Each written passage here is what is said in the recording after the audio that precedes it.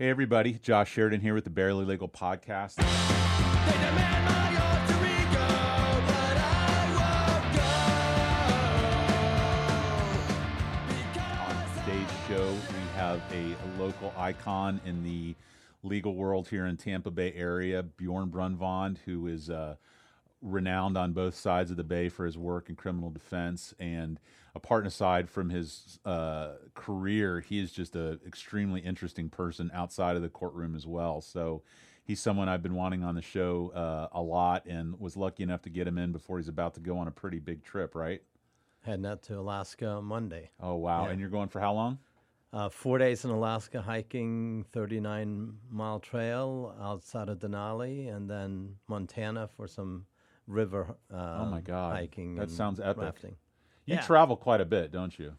Used to. Yeah, well, did you used to before COVID, or right. yeah? Used to before COVID. Yeah. No, I will be again shortly. I mean, Have you been to Alaska before? never. Okay. Never. That sounds amazing. It sounds like just what the doctor ordered right now. Absolutely. A lot of space, a lot was of gonna open space. Pass my COVID-19 test this afternoon, and I'll be good. Is that so? I wanted to ask, what's the process now to do a trip like that? So Alaska requires that you bring results showing that you cleared a COVID-19 test within 72 hours of arrival. Okay, so what do you just go to a walk-in clinic and do that, or is there a specific person? I got a buddy Okay. who's a physician who's going to help me walk it through to make sure that we have the results, and so that I have them in hand when I land in Anchorage Awesome. on Monday. And who else are you going with? Going with a buddy of mine, Ben Montgomery. Okay. He's a local author. Oh, really? Super good guy. What type of stuff does he write? So he writes. He wrote a book about a grandmother. Fiction or? No, it's real stories, but Okay. but he researches the crap out of it. Yeah. So one was about the first grandma to walk the Appalachian Trail. Oh my God! The other one is about a guy who decided during the Depression to walk around the world backwards and he was trying to get attention. You know, It's he was almost like a broke. travel author, but with a tweak on it in Yeah, some fashion. yeah, and it's really. I mean, his books are really cool. They're heavily researched and incorporate current events that are going on at the time. And You got to give me his number so I can reach out to him and get him on here. he lives here in this neighborhood. This neighborhood Yeah. has become like a little bit of a movement. It's almost like Gulfport. You know, there's a lot of artists and authors, and you know, there's a lot of stuff. I really dig it. We have. When I moved into the building, we put that mural. I don't know if you saw it when you pulled up on the one side. Amazing. But we're having another one done. We're having a bunch of high school kids who are going to do stuff about the George Floyd and all that other stuff on the other wall. So Very cool. I really dig Tampa Heights, Seminole Heights. It's really coming up. But so do all your trips, are they kind of planned around an event like a hike, or do you try and have it be something more than just sitting around? Or Most of my trips are work related. well, that would make sense. You know, South America, a lot of South America work related, but I've been all over the world Well, when you say work related, as an attorney, or as an attorney. so working outside of the country as an attorney, what is it that you're doing? How does that come up? Being retained by people who have problems in the United States, interviewing witnesses on cases out of the United States. Do you find that you're selected specifically because of that by people outside of the States? Like, is that something that you've kind of made a niche, or? So probably about 2008, I had been called over to federal court for a federal court appointment. Sure. And so I drive over there, and I park the car right outside the courthouse, and I get a phone call from the judge saying, hey, we didn't realize the guy who had been brought in from England, he already has a lawyer. Okay. And so we don't need you. And I said, well, you know, I'm already here. Is the lawyer in town? And they're like, no, he's in Houston. I said, okay, why don't I just come up as a friend of the court Yeah. and help out with the initial appearance. And I realize I'm not going to get the case, but Right. that's no problem. So I do that. It's a guy that, a very interesting case, had been extradited from London involving Colombian cartel and Russian mafia. What and year would this have been? This would have been 2008. Okay. 2008. So the lawyer in that case is a guy out of Houston who happens to have a Norwegian-sounding name. Uh-huh. So I called the guy afterwards, and I said, you wouldn't happen to be from Norway? And he's like, yeah, I was born in Norway, and so was I. So we connected. Oh, wow. He is my connection for All these those cases. So he only handles cooperation cases. To explain And high level cooperation. So cooperation between governments. Is that what? cooperation, no, Okay. defendants who want to cooperate. Oh, okay. So major drug trafficker gets arrested, let's say in Buenos Aires. Some of his people realize that it's just a matter of time before they're going to come knocking on their door. Right. They reach out to my buddy. My buddy, from It's time like to high time level will reach out. substantial assistance. High level substantial assistance. Okay. Wow. That's Yeah. what an area to be involved in. And so so I've been fortunate because I didn't just get all bummed out and leave the courthouse. I ended up, getting that case from London and a bunch of cases out of Colombia. You So- got to be open to adventure and open to, one of the things, and I know it's kind of silly, but sometimes when I feel like life is stagnant or something, I'll drive away home that I've never driven home before. Sure. Or I'll say yes to something that I would normally say no to, or I'll try and say, how can I get in another lane from the lane that I'm in? And, like the story you're telling here about that, I mean, just look at what life has provided you just by that one kind of event in your life. Absolutely. And I think those opportunities are out there if you kind of keep your eyes open for Sure, them. sure. There was a book called, I think it was called Black Swan, and I always refer to it, and it talks about how the arc of society has sped up at various points because of a black swan event, something that is like a once-in-a-lifetime thing that because of it sped everything up. And you can go through histories, and whether it's manufacturing or the internet or some of these different things that have just sped up the evolution of life. I think we have these little black swan events in our life that if you are lucky enough to pick them out and capitalize on them, you really it's a windfall, not just financially, but just in life experience. So Life in general. yeah. So you kind of started at the end of your career, or at least in the middle. So Norway, born in Norway.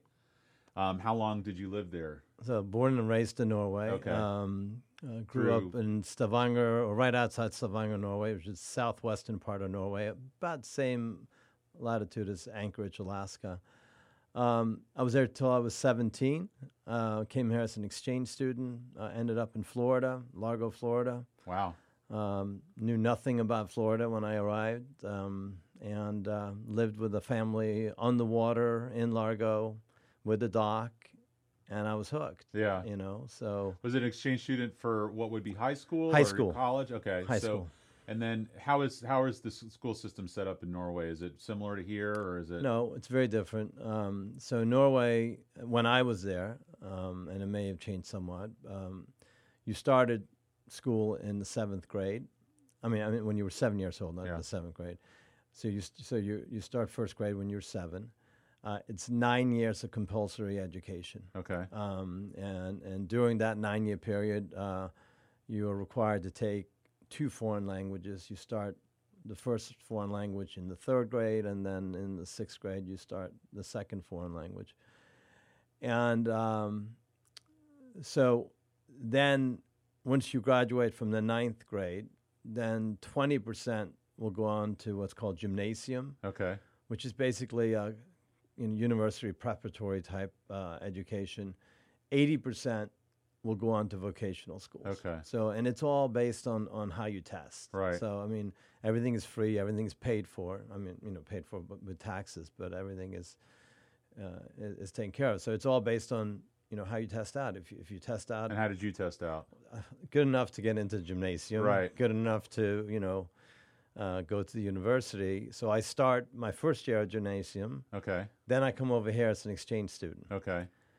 And so then I could go back to Norway and finish gymnasium, but I would still, if I did, and I wanted to come back here, I'd still start at the same level. So you just finished it out here. So I had to go back to Norway for 5 months. Okay.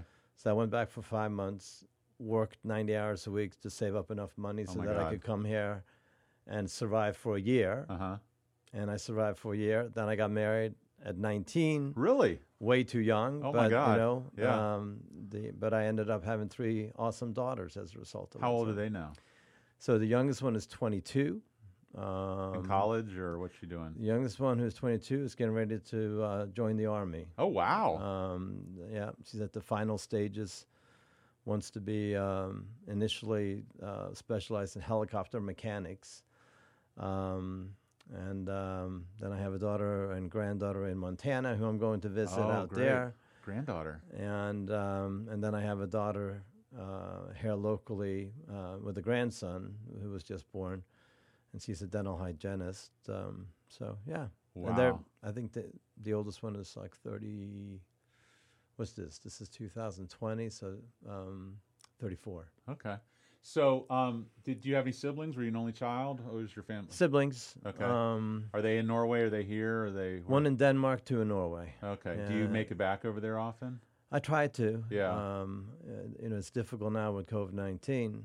My mom was supposed to come visit here for 3 months, had to cancel because of the virus. How's she doing health-wise? She's doing great. Yeah. Is your Yeah. father still around? or- No, my father passed away in 1992. A long Okay. time ago. What did they do? Your mom and dad? So my dad was an oral surgeon. Oh, really? And dentist, oral surgeon. Over there? Over there, yeah. So over there, I mean, it's socialized medicine, right? So it's all government paid. Is it as lucrative over there as it is here? Is it? So when I first came here, I was very much against socialized medicine. I was Why is that? well, because my dad was paying a ton of money in taxes, and then he was basically forced out of his private practice into a public practice, and I was just very opposed to it at Sure. the time. I felt like it was substandard care, substandard equipment, and what have you. Then I come over here, and over time, dealing with insurance companies, dealing with paying premiums, and they're always eager to take your payments for premiums, and then dealing with them when they don't want to pay for any of your services. Right. I've come full circle, and Yeah. I'm like, you need to provide basic medical care for people. Yeah, yeah. Do you ever see the Michael Moore movie, like Who to Invade Next, where he kind of goes to different countries? I don't know and that I've seen that one. I love Michael Moore. But it's such a great movie. Okay. And he I don't know if it's Norway, but he goes to like a penal colony there, and it's Okay. like the prisoners are free to leave and they cook for themselves, and it's almost more like a social contract. that sounds they're like gonna- Norway. Sounds yeah, like Norway. and what was great is there's one part where he's talking to a guy who was convicted of murder, and he's the chef. Uh-huh. And on the back wall, there's this magnet board with all these huge butcher knives, and he's purposefully shooting this guy with that in the background and making light of it. And it was pretty interesting. But then they go to France, and you see that what the school lunches are in France compared to what they are in the United States. But I did see. I did see that. yeah, and I mean, it shows like an American lunch, and it's like a frozen fish patty with like a Velveeta cheese on it. You go over to France, and it's like beef bourguignon, and just these amazing lunches. And it's it's kind of a counterpoint to the Making America Great Again versus what is available outside of our country. Absolutely. So, yeah. Absolutely. So law, where did that seed get planted? Was there lawyers in the family? Was that no, something? no lawyers in the family. What's the legal system like over there? Is it similar to here? Or? It's different. It's more statutory than the Yeah. common law system that we have. There are some jury trials, but it's really primarily in murder cases, and there aren't that many murder cases. There aren't that many murder cases. No, aren't that's that an many murder- interesting point. There was a meme that was just on Facebook, and it showed the number of police-related deaths. I think it was in Norway or Denmark or something since like 2000, and it was like 4. Yeah. Well, it's interesting when I first came here, and I remember going to Buccaneer games and other events, and all the cops have firearms, carrying firearms in the open in front of everyone, and I'm like, every police officer who I had seen in Norway growing up never carried a firearm. I had cousins who were police officers; they never carried firearms. Yeah. And all of a sudden, What's I'm the here. status of gun control? I mean, can you personally own a firearm over there, or what's the? You can, and currently I couldn't say 100%, Not exactly, but yeah. but bottom line, when I grew up there and lived there, it was very difficult to own a firearm. Generally, someone who hunts could own a rifle. I mean, Right. a handgun, really, there was no need for a handgun. I mean, Yeah. so are there ways that you can get firearms? Sure, Yeah. and have we had our share of violence and terrorist type activities over there? We have, Yeah. but it's very difficult, and Not unless as you're a readily hunter, available you're as not it- gonna you're not gonna have it. Right. Right. Yeah. So, I was asking you about the law and what the legal Oh, system right. was like over there. So Yeah. I've been to France. I did an exchange program where I taught family law in France. Okay. And they're very much bench trials. They oftentimes have 3 judges sitting, more of like a panel, like Sure. an appellate type of Sure. situation. Sure. And it was definitely different. And I've kept in touch with my friend Fred from France, and we always kind of talk about what's going on in the world. He where is that? Oh, he sent me the Charlie Hebdo when they had that artist that was killed Yeah. for making the Muslim thing. But anyway, Right. Right. so getting into law, how did that kind of enter your spectrum? So let me first add on a little bit to what Sure. you just said about the type of trial. So my mom has had lots of different occupations. She was the first female mayor of our town. Oh wow! She's been a banker, she's been a teacher, and what have you. But during the time period when she was a mayor, she would sometimes be called in to be like, they would have one professional judge and 2 civilian judges, and they usually would be educated, higher-ranking people in the community Right. for these quasi-trials or Sure. what have you. So, but now what were you asking? Well, I was asking how it was that the idea of going into law came. Okay, over. yeah. So my dad's an oral surgeon. All his friends are physicians. So I knew I couldn't be a doctor. I couldn't be an oral surgeon. Because I wasn't going to do. Your rebellion. Yeah, I was rebelling. It's sort of like my daughter who's joining the army. I said, why don't you try the Air Force? Why don't you try the Coast Guard? Yeah. And as a result of that, You pushed. there her was further, no way in yeah. hell that she was going to do anything but the army. She doubled Right. down. You should have Yeah. kept your mouth shut. Yeah. Exactly. So, I was intrigued by. I've been intrigued by crime my entire life. My dad subscribed to this Crime Chronicle book that came out, and it dealt with crimes in Scandinavia each year, and they would have photos of the scene. They would have description of the crimes and what have you. So I was very intrigued by that. Right. I knew I was going to be a lawyer at 14. I didn't know what kind of lawyer I was going to be. So fast forward to college at USF in St. Pete. I ended up volunteering with CCR Middle, which they did post-conviction work for death row Right. inmates. Right. So when I'm 22, it's the first time I actually go to the death row and I meet an inmate on death row. Was this anybody I would know or? No, you wouldn't Okay, know him. You okay. wouldn't know him. He's currently serving Oh, he's still on there. life. Yeah, his Okay. death sentence was commuted, and he's Okay. serving life. Personally, I think he's probably innocent, but it was interesting because he was this gigantic man, he's black male. Yeah. He had dreams about being a police officer, and then he gets convicted of this assassination type murder. But what intrigued me about him was he had been on death row for over a decade when I met him. That he had found purpose, and that he sort of resigned himself that he was going to live the rest of his life in There, prison. yeah. But he had found purpose in helping out younger inmates that he would have contact with who were not going to be there the rest of their life. Yeah. So that intrigued me, and go to law school. I did Where'd you the go to law school? Stetson, You did? Okay. Yeah. What years were you there? 87 to 89. Okay. Yeah. And Then did you go to the 6th for PD? Or I went to the 6th for PD clinic.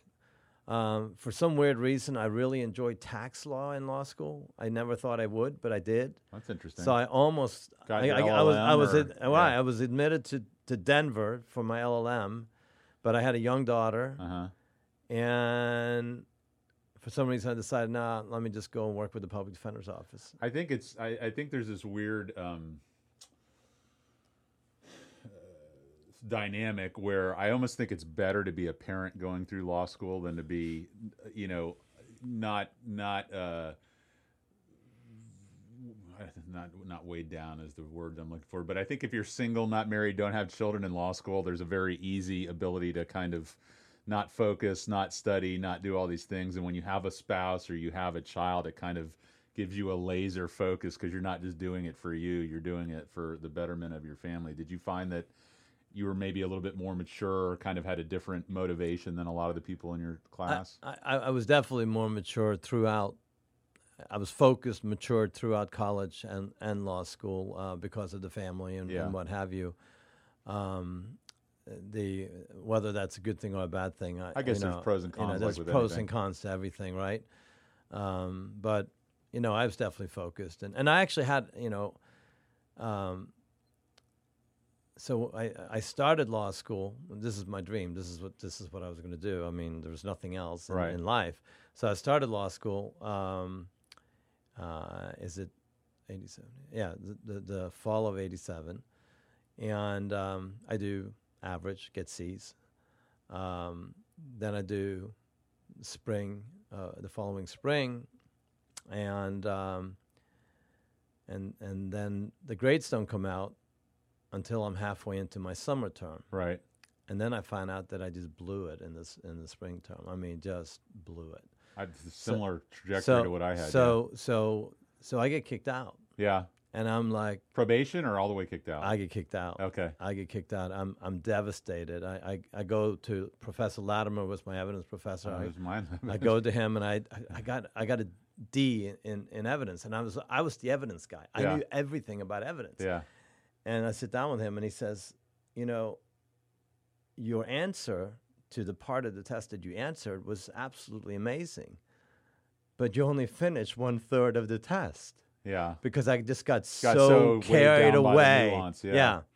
So so I worked for 6 months. I had to go in front of the board, to plead to get back in.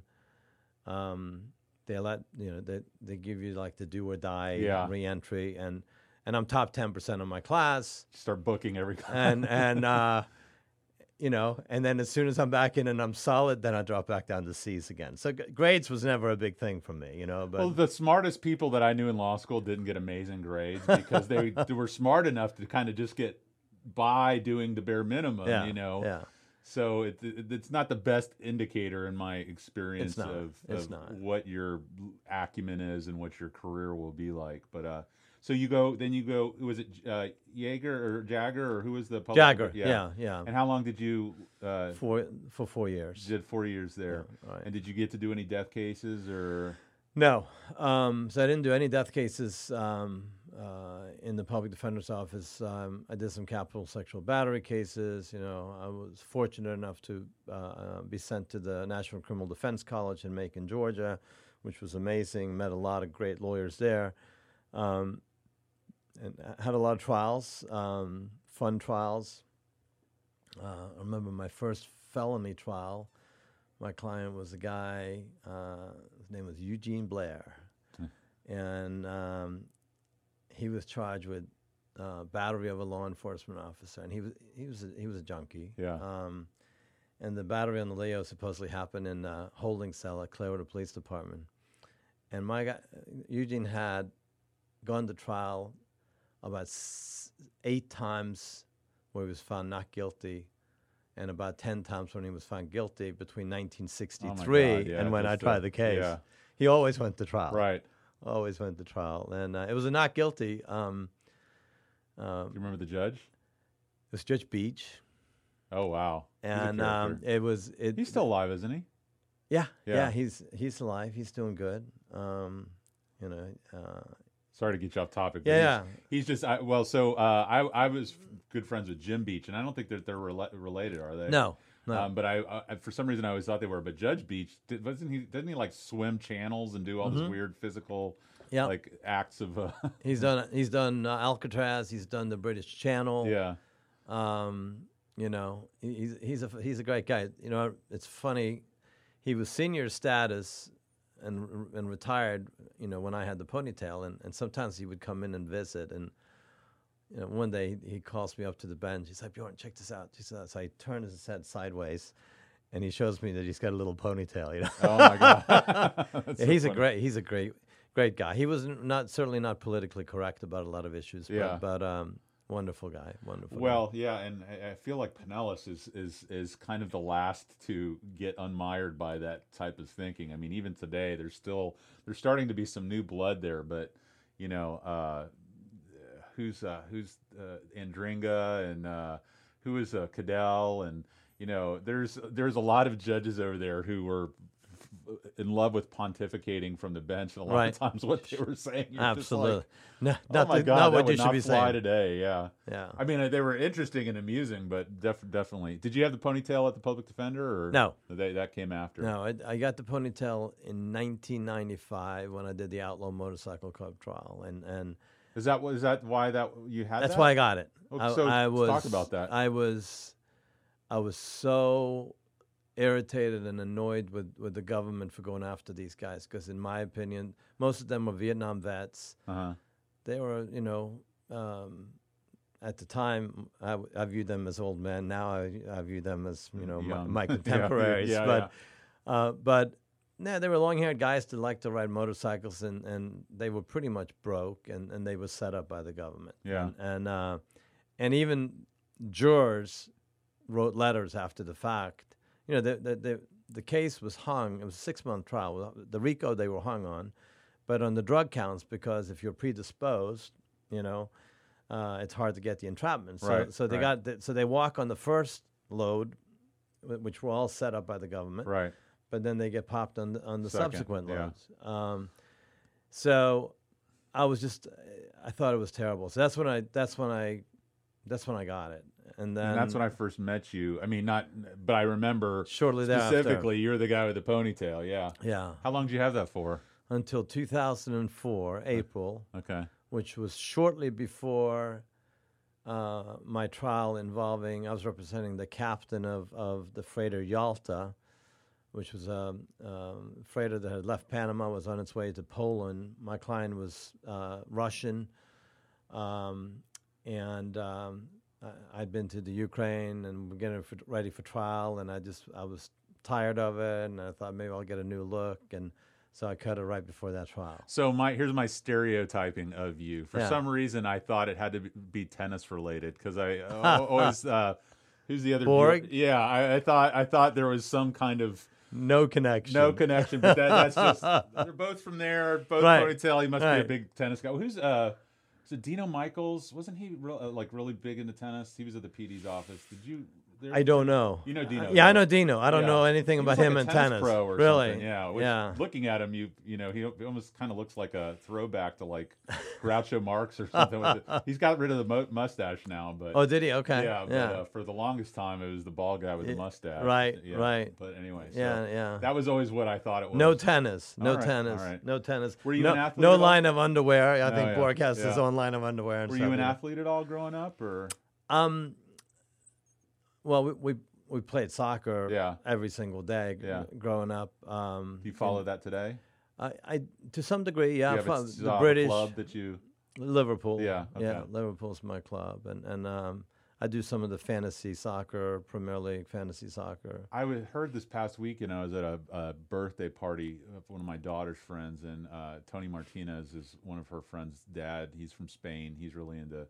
He was telling me that some of the clubs they're looking at doing games on TV with no fans in the stands, but digitally putting fans in the stands. Oh, really? And putting the sound of fans so that it improves the experience of watching it on TV, but it's really just going to be the guys playing in the stadiums by themselves. Because, as I'm sure you'd agree, a big part of football or soccer is the fan Oh, participation. absolutely. I mean, they're like political rallies, religious revivals. I mean, it's, it says everything about who you are, about who your club is. My wife and I, we went to Scotland in February, just before all this happened, and we found ourselves in one of the clubs there, and people, both sides of the bar, they were hanging up flags on the other side. It was so crowded, and I said to the waitress, like, is this just a Saturday morning? And she's like, no, there's a game about to go on. Right, and right. I can't even remember who the clubs were, but my buddy Dave from Ireland, I texted him. He's like, he knew exactly what game it was, and he's like, yeah, you probably want to get out of there in the next hour. or so. Right. So Yeah, Europeans.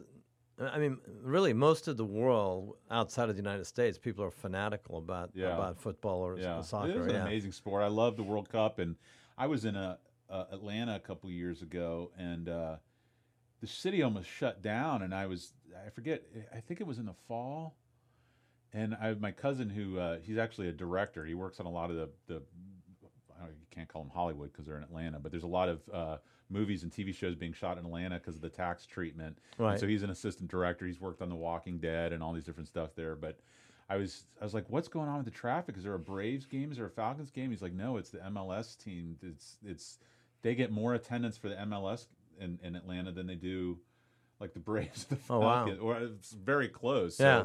So it's kind of working its way in, but I Right. don't know with COVID if it just set us back like 5 years or Right.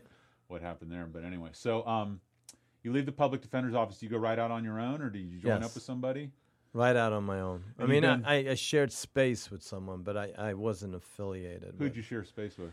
Sid Kilgore. I know the name. for Yeah, sure. Yeah. He doesn't practice in the area anymore. He had a firm.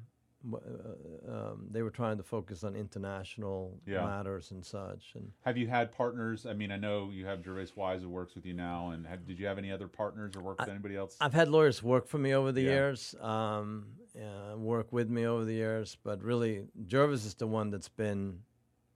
We've been solid together now since 2006. How'd you guys meet each other? So, I was in 2006. I'm getting ready to do my longest vacation ever. I'm going to Europe with my family for 3 weeks. Okay. And so I was looking for someone to help me out, and Jervis had worked with Dick Watts, Okay. and I heard that he was looking for someone to work with. Right. And so I said, hey, let me check it out. And so he started out a little bit before I left on the trip. He sort of covered my office while I was gone, and then we finalized it when I got back. And that's been 14, 15, almost 15 years. Almost 15 years ago. That's yeah. great. Now, Yeah. was he a Stetson guy? He was a Stetson guy. When did he graduate? I'm trying to think. I think he's a little bit older than I am, I'm but trying to remember. So that was 06. I'm thinking he must have graduated in maybe 04. so then he is. I was 02, so Okay. I thought he and I might have been contemporaries. I almost feel like I know him independently of working with you, but Could be. I've heard the name. I've always known the name in relation to you, but I didn't until very recently put the face with the name. And I was like, oh, that's who that is, because I just know that I've seen him around a lot. Yeah. Now, does he do strictly criminal defense too, or does he work in some other areas? No, or? pretty much. So that's strictly pretty much criminal your defense. bread and butter. That's what you guys are working on. Yeah.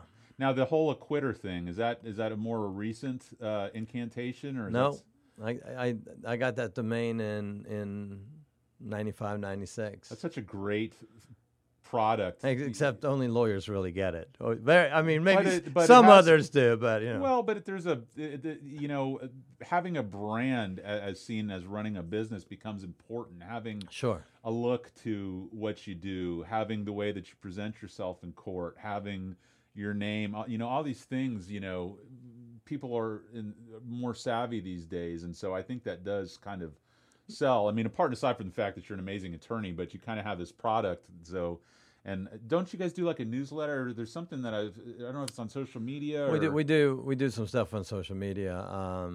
In fact, I don't even really know everything Well, we do on there. you kind of. I'm not intimately involved in it. You I set mean, it up. You set it yeah. and forget it. Yeah, let Right. someone I else mean, kinda... we have a blogger out of Texas, and then we have some other bloggers, and once in a while I'll straighten them out if I see something that I don't like. Right. Yeah. But Now, are you currently still married I'm married. Yes. to the same? No. Okay, No. different wife. Yes. No children with this wife. No. Okay, and you mentioned growing up, or at least as your exchange time being on the water. You live on or near the water now, don't you? Sure. Okay. So there was this property that I used to go by when I lived here as an exchange student. It had this beautiful big backyard, and I always admired it. And so I get divorced. I'm broke. This is in the I would say what is that, late 90s, early 2000, and I get this unexpected referral fee from a firm here in Tampa. Yeah. Like $90,000 shows up one Yeah. day. I'm like, wow, I had no idea. So it's time to buy a place. So I buy this townhouse in the neighborhood right next to where I live currently. And I used to jog through this neighborhood. And I used to say, hey, if any of these houses go on the market, because they hadn't been on the market for years, this I might be able to get a good deal. So I run through the neighborhood one morning. The for sale sign has just gone up. Another Black Swan. Have a event. Yeah. contract on it by that evening. Oh wow. I realized basically once I go and view the property, that it's the same property that I admired, Wow. you know, in the early '80s when I would go by, and yeah, it's wonderful. I've seen it. I've seen it. Are you into collecting art? I feel like there's somehow at some point, I think it was on social media, you had posted some stuff from inside your house. There was a photo shoot, or there was something that was going on there. I don't remember what it was, but I had well, we've had like a Playmate photo shoot at the house. Okay. And I may have posted some. I do have some cool art. Yeah. Yeah. And I love photography, so I'm constantly posting sunsets and sunrise. Do you do that so yourself too? I do that myself. Okay. What yeah. sort of camera do you use? So I have a couple of cameras. I have a Nikon D500. Okay. And then I have no, what's the other one? It's in the 5,000 range or something like that. Have you gotten into the mirrorless stuff yet? I have not. I was on the verge of doing that. Uh-huh. And then I ended up getting the D500 instead. I like to do nature photography, Yeah. and the reviews on the D500 is good. Canon is supposed to be like the best for nature photography, but I already had all the lenses, so I figured I'd stick with the Nikon. So my wife, who's my partner and an attorney, she got into photography when we had kids. She Right. did newborn photography, and now she does family stuff, and she does some professional headshots and all that. But she had that camera, the Nikon, right there next to you, which we now use to shoot our videos. But she wanted to get the mirrorless, so she gave me that one, and we got her a mirrorless camera, which she's been using. I have this one. Yeah. It's a great camera. We Yeah. shoot a lot of our video and stuff on it, but I've also had a lot of, I've become pretty good friends with a lot of people who work for Creative Loafing. I'm really big into music, and I really love concert photography. Right. You know, I came up in the 80s, which was punk music and hardcore music and skateboarding and all these grimy, grainy black and white photos, action photos. So I really appreciate that kind of photography. And Dave Decker, who's been on the show, he's in a local band called Big Sad, but he shoots a lot of the concert photography for Creative Loafing. So I've kind of through osmosis learned a little bit about aperture and lenses and all these different things. So it's there's so much more to it than you So much. Yeah, and it's really kind of a cool thing for an analytical mind like yours. So I can see where there's a kind of a crossover for an attorney getting into that sort of thing. Yeah, absolutely. I mean, I've always had the photography thing, and I always like to be active. I quit drinking alcohol like 2.5 years That was ago. something you mentioned recently that clicked for me, and I'm glad you Okay. brought that up because I wanted to ask you about that. All right, okay. So was it a problem or? You know, it's funny that's always the question, right? Yeah. And so probably back in 2010, I'm in Colombia with my buddy, Uh-huh. and we're on the rooftop of our hotel, and I'm having a cold beer. Yeah. And we both had parents who struggled with addiction. Both mine My as dad well, struggled with addiction. Fortunately, he died unrelated to it, but he definitely struggled with addiction. And so I'm talking to my buddy, and he doesn't drink. And I said to him, you know, do you have a problem? Yeah. You know, because that's the question. the next That's yeah. the question. Yeah. You know, if I said, you know what, I quit eating sugar. No one ever says, Did you have a problem? Yeah. Right? But Yeah. with alcohol, did you have a problem? Yeah. And his answer was, I don't know. But I know by quitting, I don't have a problem. Yeah. So, go fast forward then to 2.5 years ago. I've always sort of thought about it. Mm-hmm. I would drink daily. I would drink, you know, make myself probably 2 drinks each night when I get home. But they're homemade drinks, you know, Yeah. it's like So it's stronger than what you you get at a bar. Yeah. And did it affect my work? No. Did it affect? Does it affect who you are? Yes. And so I'm in England, and I'm just surfing around online, and this book, I find this book is called This Naked Mind, Yeah. and it's an analytical discussion of your relationship with alcohol. And after reading it, I was like, wow, this is all stuff that I knew from when I was 10 years old and was helping my dad picking him up from the ground because he fell down because he Right. was drunk. You know, I remember as a kid wondering, why in the world can't adults have parties without alcohol? Why does it always have to include alcohol? Right. And, you know, part of the reason people say they had the drink is, oh, I really like the taste. And you know, the book discusses the fact that the first time people taste alcohol, it tastes like shit, Yeah. right? They develop a Yeah, you do use like you did- fantasy or a it's fiction, It's yeah. a fantasy and a fiction. So it was like a switch went off, yeah. and I just said, I'm done. I'm Yeah. not gonna. It's not gonna be part of my life anymore. And so, and that was it. Yeah. And so, I've never gone to AA. I never felt the need to go to AA. You know, but was it an unhealthy habit? Absolutely. You know, and the fact that you act fairly normal when you're impaired, you're still not 100% there. Yeah. So I'm clearer now. I sleep better. And then You've always appeared outwardly to be in good shape, but I'll tell you that at a certain point, I saw you, and then I didn't see you, and I saw you again, Right. and physically you looked younger, you looked healthier, Right. you know. So Yeah. I can tell outwardly, you know, and it wasn't like there was a big change that needed to be made, but no, you it's appeared different. Definitely. Yeah. I mean, and I look at some photos of me, where my face is kind of swollen and what have you. And so then I'm like, you know, I'm always clear, and I'm always thinking, I'm like, okay, I need to come up with something. So that's when I started hiking again. Yeah. Now, I did a lot of hiking as a child and Yeah. as a teenager, but I kind of lost it, Yeah. you know, and I was in this, oh, I can only stay at the Ritz-Carlton, and I can't really sleep in a tent. And now I put a backpack on and a tent, and I'll hike for days. And, That's you know, great. we'll drink That's great. filtered water and heat up, you know, hydrated food, and, you know. There's this band that growing up, Black Flag, and they were a California band, and they had a lot of different lead singers, but their most popular lead singer is a guy by the name of Henry Rollins, who does a lot of spoken word stuff. He has a publishing company now.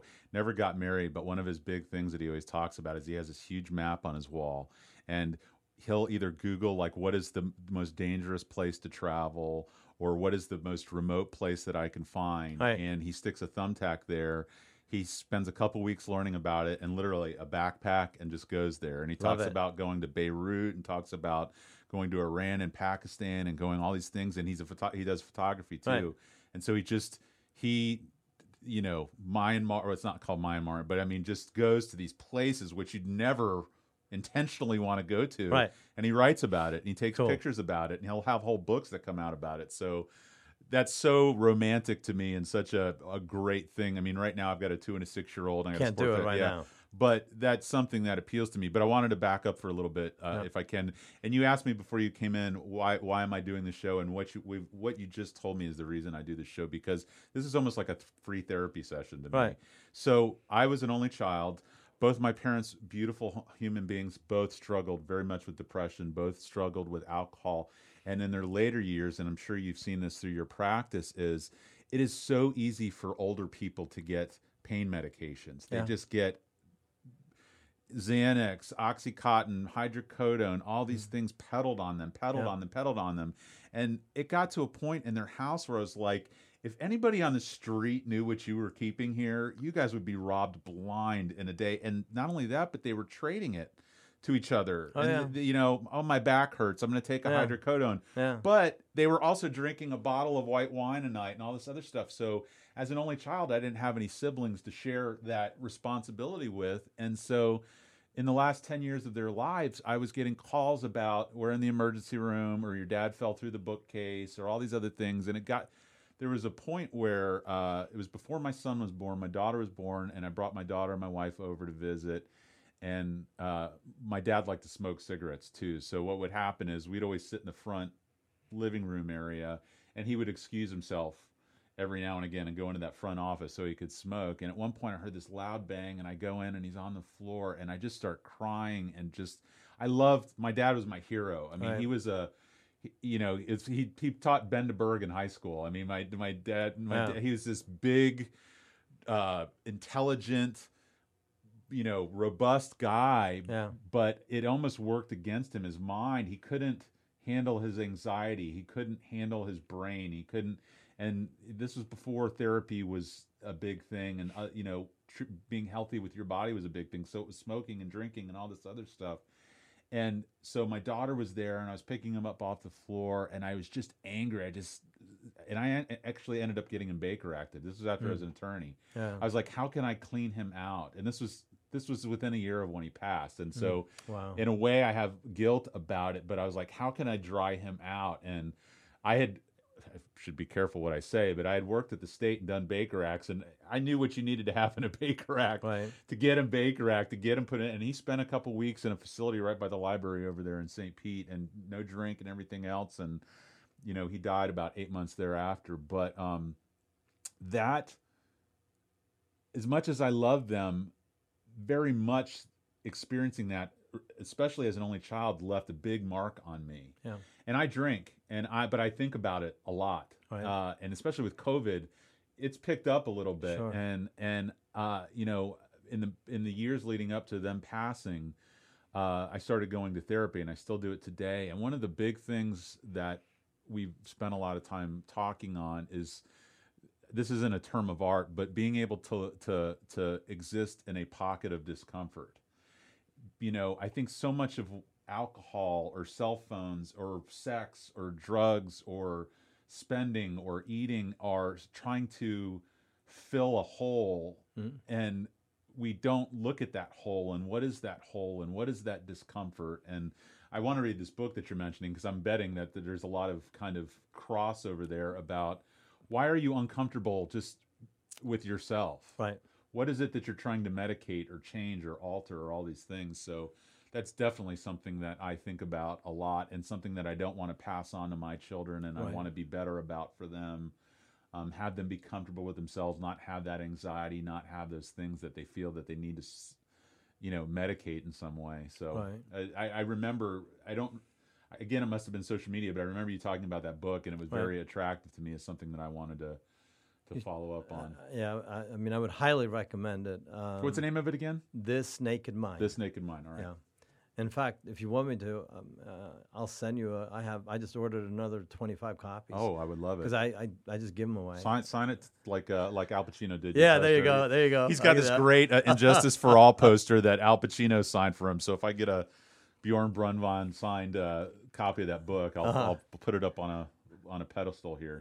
The book's been so effective with some of my friends that I have other friends who said they're afraid to read the book because they don't want to stop Well, that's drinking. the thing with therapy. No one wants to go to therapy because they don't want to learn how Right. fucked up they Yeah. are. Yeah. I don't. And it's true. Like, I kind of have no ego and a big ego. Like, Right. I don't think I have a big ego as a person. I'm very willing to appreciate other people and put them up. But at the same time, I have this feeling that I'm a pretty good guy, and there's not much I need to work on. And through therapy, there's the tons of stuff Right. that I need to work on. And so learning about your flaws and your deficiencies is a scary first step to take. Yeah. So I imagine much in the same way of reading that book, it's Absolutely, and it's when I made the decision that I was going to quit drinking, and basically I would come home, I would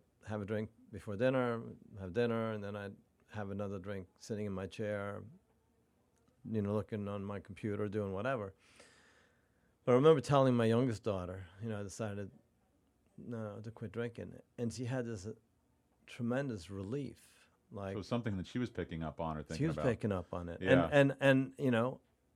and I don't. She hasn't really been able to say anything in particular, but I'm assuming it's just that you're not really there. Yeah. You're not there. You're not fully there. Yeah. Yeah. You're sort of like you're there, but you're like in another Part of you. world. Yeah. Yeah. And so now for me, it's been just amazing. Was It's it the been- work that did it to you, do you think? Or was it... No, I think you end up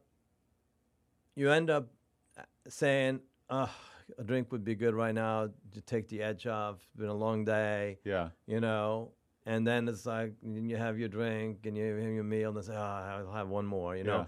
and it just the idea is it chills you, right? Yeah. So instead, you need to find another way of Healthy getting outlet. that relief. Yeah. So for me now, it's Is it nightly hiking, nightly walking? Or? every morning I go for a long walk, Okay. anywhere from 3.5 to 12 miles. Oh, wow. Start in the dark, finish up, depending on how long I go, early morning. Do you listen to music or you just. I listen to music, yeah. Okay. I mean, I'm older than you. Queen was my big Well, big band. Yeah, so. but for sure. That's a great one. And ride a bicycle, not a motorcycle, but Yeah. a bicycle. I love to fish. Oh, really? Yeah, but really hiking has become my passion. I mean, it's hiking and photography, and the combination of the two. Yeah. So that's the new me, and I love my work. I mean, I am passionate about what I do. So do the death cases, like, I had Danny Hernandez on, and I Yeah. talked to him a little bit about that. I when I was at the state, I got close on a murder trial, but it didn't end up going through. And in my private practice, I've never done it.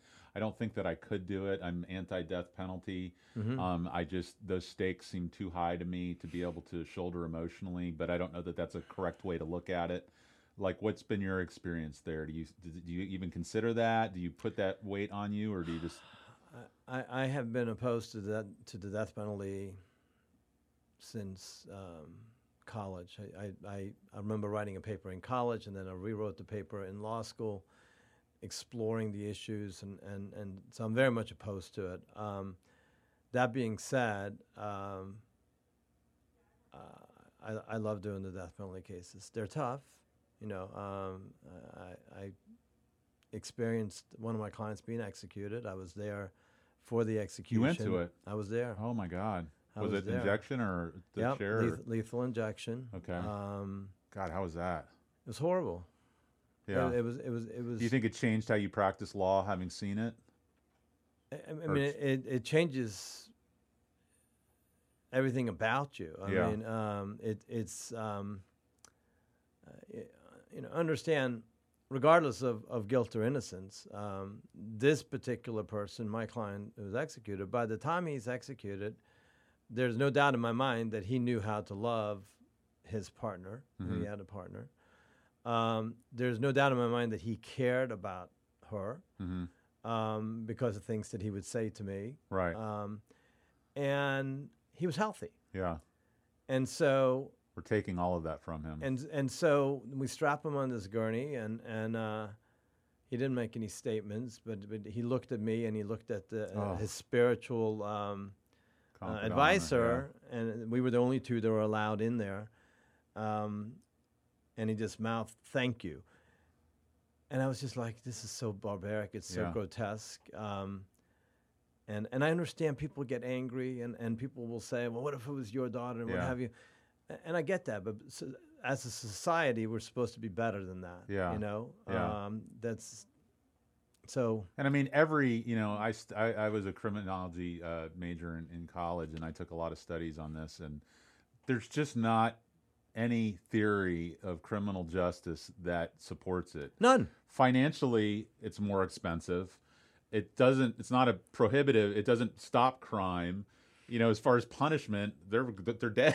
I mean, they don't. There is no punishment. You're taking away their ability to understand a punishment. Yeah. There's just not really. It's not about the criminal. It's about society. It's about some other need or whatever that society has. It's a Absolutely. reflection of society and not anything that's benefiting society as far as punishment or Yeah. It's crazy. What blows my mind is last couple of years we tried a few capital cases in Polk County, and the prosecution, and it happens frequently throughout Florida, but they will ask the jurors,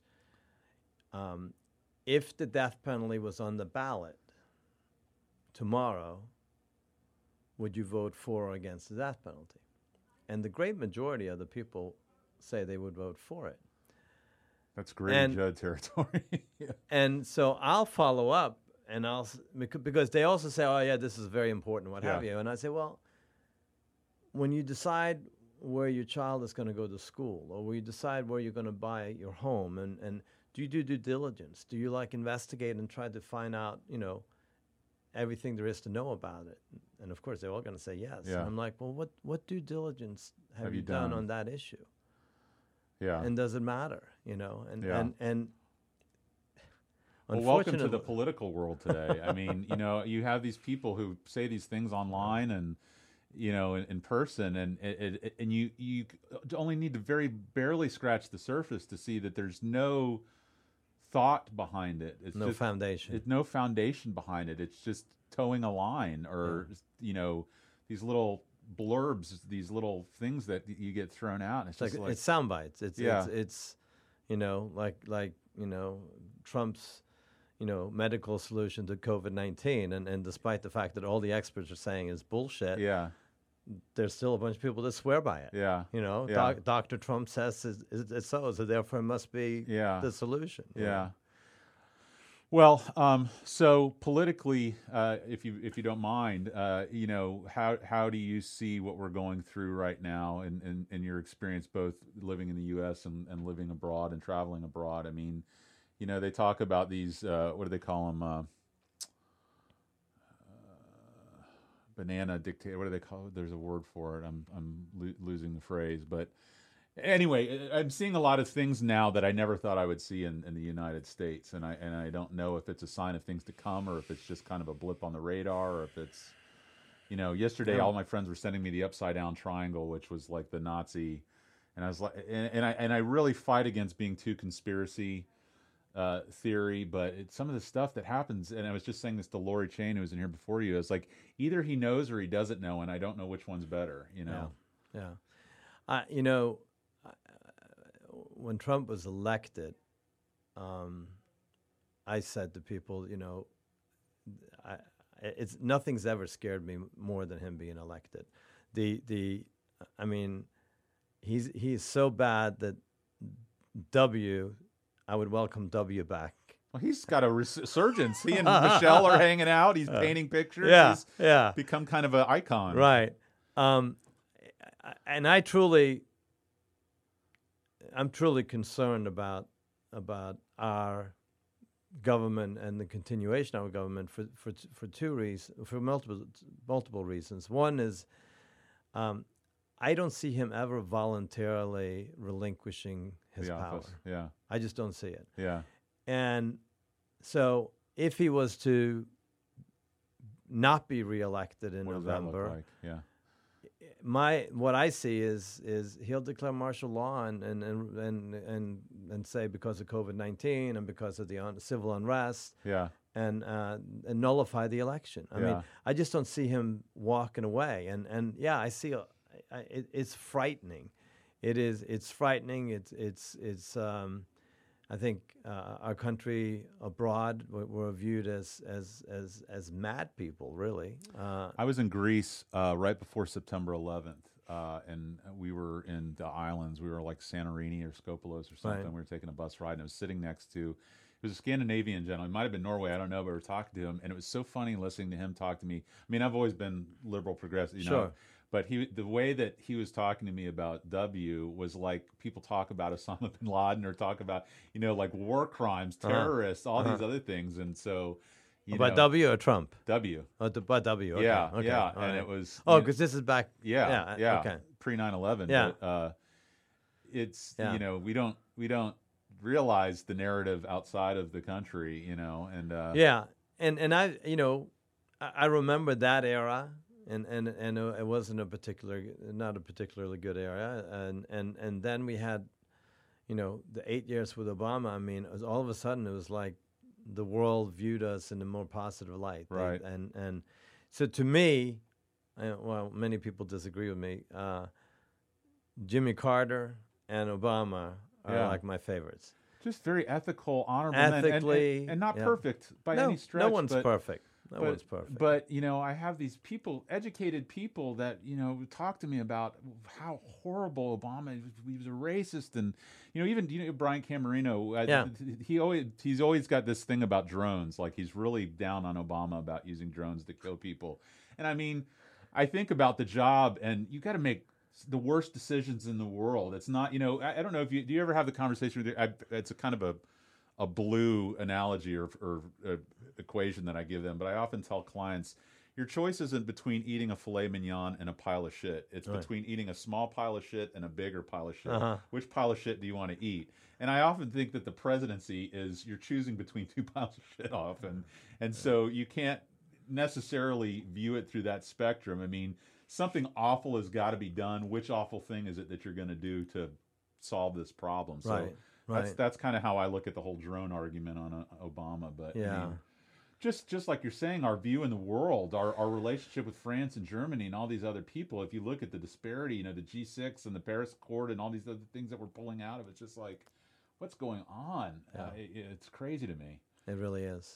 Well, I'm not going to keep you too much longer, but I wanted to ask you a little bit about what your views are with what's going on with the police and, this whole defund the police. I had a conversation with a friend of mine, Brian Scriven, on Wednesday, that I'm open to what I think the true theory behind defunding the police is, and I think they need to rename it something other than defund the police, because I think if our police force could more closely represent like what you were describing in Norway, that would be a step forward. I don't think it's something that can happen overnight, but I definitely think it's something that we could work towards and have.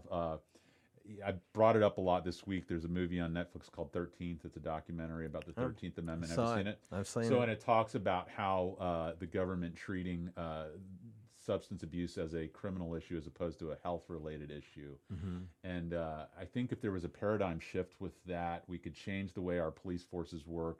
But right now, everybody's painting defund the police as get rid of the police, and I don't think that's what the argument is. Right. Do you have thoughts on that? Have you considered it? Do you have... Well, first of all, I think I have a lot of friends who are in law enforcement. Right. I know a lot of very admirable, outstanding police officers and agents. That being said, I think there is a huge problem, and it's one that has to be addressed. Defunding is, I don't know that that's the way to handle the way to handle it, but it definitely has to be addressed, and it's not going to happen overnight. Yeah. But I think sensitivity to racism it's got to be addressed, and people are so afraid, to recognize that racism exists and that it's part of all of us. I mean, I'll bring it up in jury selection when race is an issue, and I'll ask, I'll say, who among you are prejudiced, and everyone's like sitting there like looking at me like I, exposed myself or something, and the reality is, we're all prejudiced to some degree. How many of you are Washington Redskins fans? How many of you have poured Aunt Jemima syrup on your pancakes? Yeah. How many of you change the way that you talk when you're talking to a black person? Absolutely. How many of you double click the key fob on your car if you just this subliminal stuff that Absolutely, and that is something that I think we need to become more aware of, and for law enforcement, I don't know that we can do the Norwegian plan of no firearms because there's so many firearms around here. Yeah. But I think education and accountability, I mean, one of the things that has frustrated me over the years is the people who work in the system, be it prosecutors, judges, defense lawyers, we know that frequently law enforcement will lie. Yeah. We used, in advisory hearings, we used to look at the people in the advisory, and the guy that was all beat up, we're like, he's probably going to been charged with battery on a law enforcement officer, right? Yeah. Yet, when it comes down to making the decision in court, the judges have such a hard time from time to time saying, "Oh, okay, maybe they are lying. Judges maybe they are juries for sure. Judges, juries, prosecutors, defense lawyers. Yeah. And I think we really need to work on that. We need to have accountability, and I think the cell phones and the videos and all that, certainly it's bringing it bringing front to and the center. surface. Yeah. Yeah. Well, it's funny because, I felt somewhat of a black sheep in that office over there because, it's a very conservative office over in Right. Pinellas. A lot of my contemporaries over there were pretty staunch Republican, and I remember having arguments with Brian Daniels and arguments with all these people over there, and feeling almost somewhat ostracized about it. But the concept that it's not so black and white. There's a lot of gray area there, and you read every DUI report, and there's always the odor of alcohol. There's always the odor of burnt marijuana. There's always bloodshot, glassy Right. eyes. There's always orbital sway. Right. There's all these things, and it's just like there's this shorthand that is almost part of the form that they're. I was joking with Bryant the other day. I was like, I think the criminal report affidavit already has that on there. Well, you've seen the pre-printed forms. Oh yeah, it's like all you're putting in is the name and the date, and everything else was written for you. Right. It's like how, and you. I was lucky enough to have you help me a little bit with. I had some depositions this week on a search warrant, which I Right. haven't had to challenge one of those in quite a while. But I was looking at this, and it's like it's got to require a lot to take people's liberty away. And Right. when I became a prosecutor, when I went out into the defense part, people, how can you do that? How can you? It's like you don't realize what's going on. You don't realize how easily people's life and liberty is being taken away, and for very little evidence, very little, and it's an uphill battle. Not only that, but you're facing the million-headed hydra with the state attorney's office. That's one of the things that I love with family law is I can tell a opposing counsel to fuck off, and I don't have to worry about having the ire of the whole office against me. Right. With the state attorney's office, you got to eat a little bit of shit. You got to watch your mouth. You got to watch your tone. You got to be very political in how you're dealing with them because Sure. that's not going to be your only case, and you're going to need to help clients out after this one. So it's a different dynamic. For sure. Yeah. For sure. Well, I can't tell you how much I appreciate you coming by today. I'm very honored. You're one of my heroes. I hold you up on this. You, Nat Kidder, a couple other people have kind of the icons of people that I really looked up to, both as a prosecutor and in the private sector. So I appreciate you taking the time this morning to stop by. I hope you have a great trip, and hopefully I can get you to come back by sometime. That'd be awesome. All right. I Thank you would so love much, to. Bjorn. All right. Thank you. All right.